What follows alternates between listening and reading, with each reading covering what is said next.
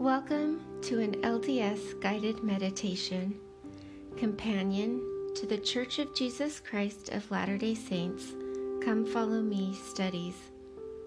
I am your host, Tricia Haney. Today's mindful practice accompanies February 22nd through the 28th, Doctrine and Covenants 18 and 19.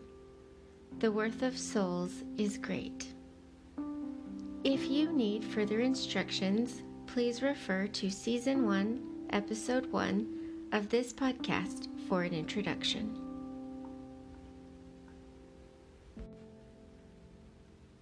Let's begin by sitting or laying in a comfortable position in a quiet space.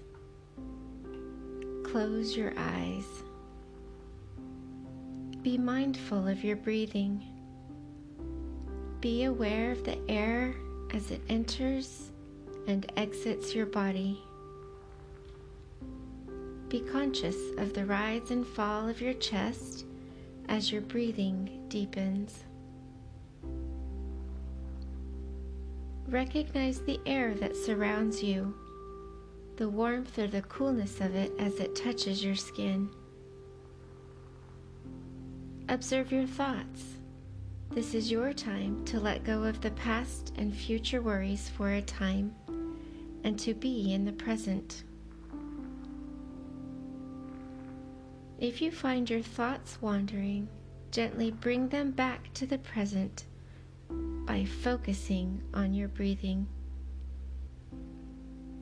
You are exactly where you need to be right now. So breathe in the gratitude and exhale the negative. Feel the weight of relaxation as you let go and feel your body soften.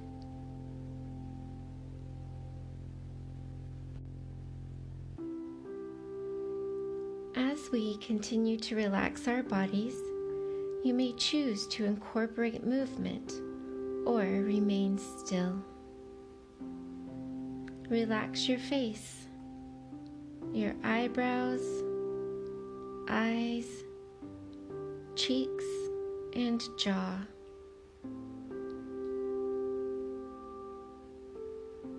Soften your neck and your shoulders.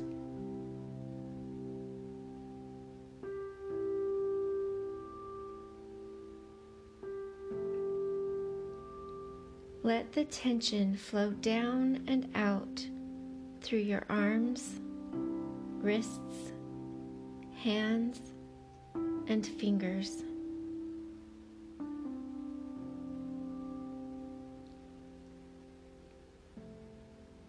Relax your core, your spine, chest, abdomen, and hips.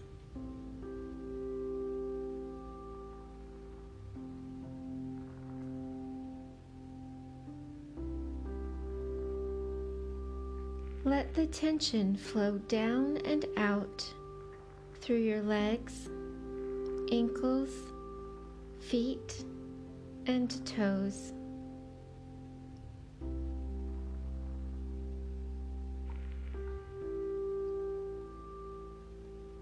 If you are seated, straighten your spine, lift your chin, and drop your shoulders.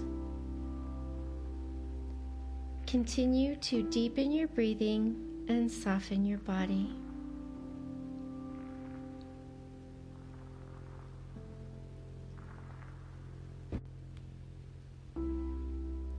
In our lives, we all make sacrifices for our faith. In the Doctrine and Covenants, we have read many examples of and will continue to read examples of early members of the church who made great sacrifices for their faith. No sacrifice, however, is greater than the one our Savior made for us. The atoning sacrifice of Jesus Christ was made because the worth of souls is great in the sight of God. Each and every every soul is precious, and He rejoices when we choose to repent and follow Him. In the 19th section of the Doctrine and Covenants, we learned so much about repentance, justice, and mercy. After Christ Himself tells us of His suffering in Gethsemane, He gives us directions on how to repent and come unto Him. In Doctrine and Covenants, section 19, verse 23, we read, "Learn of me, and listen to my words. Walk in the meekness of my spirit, and you shall have peace in me." Let's break this verse down a little bit. It is a conditional statement, sometimes known as an if-then statement. He gives us 3 ifs or conditions, and then the reward. The first condition is, learn of me. Learning is an action. It takes effort to really learn something well. I liken it in my own mind to learning a foreign language.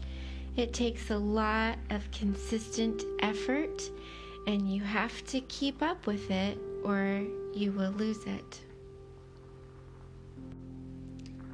The second condition is listen to my words. Again, listening is an action. Let me explain the difference real quick between hearing and listening.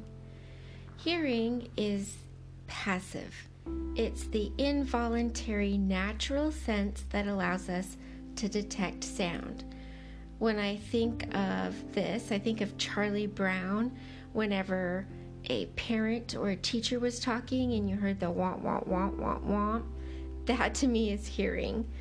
Listening is making a voluntary or conscious effort to pay attention to what is being said. So if we are listening to the prophet when he speaks to us in general conference, we're not just hearing wah, wah, wah, wah, but we are paying attention to what he is saying and taking it in. And so that's what I think about when I hear, listen to my words. The third condition is walk in the meekness of my spirit. Walking, of course, is an action as well. It's an action of doing, movement. And meekness, well, that's, without going down a rabbit hole, it's basically being humble and teachable. When we put these things all together, it's study and be teachable, listen and act upon the things that you learn and the things that you hear. And when you do that, here's the condition of the then. You shall have peace in me. What does that mean to you to have peace in Christ? You might take some time today to think of what peace in Christ means to you personally. I love how Heber J. Grant describes this peace. He said, quote, "His peace will ease our suffering, bind up our broken hearts, blot out our hates, engender in our breasts a love of fellow men that will suffuse our souls with calm and happiness."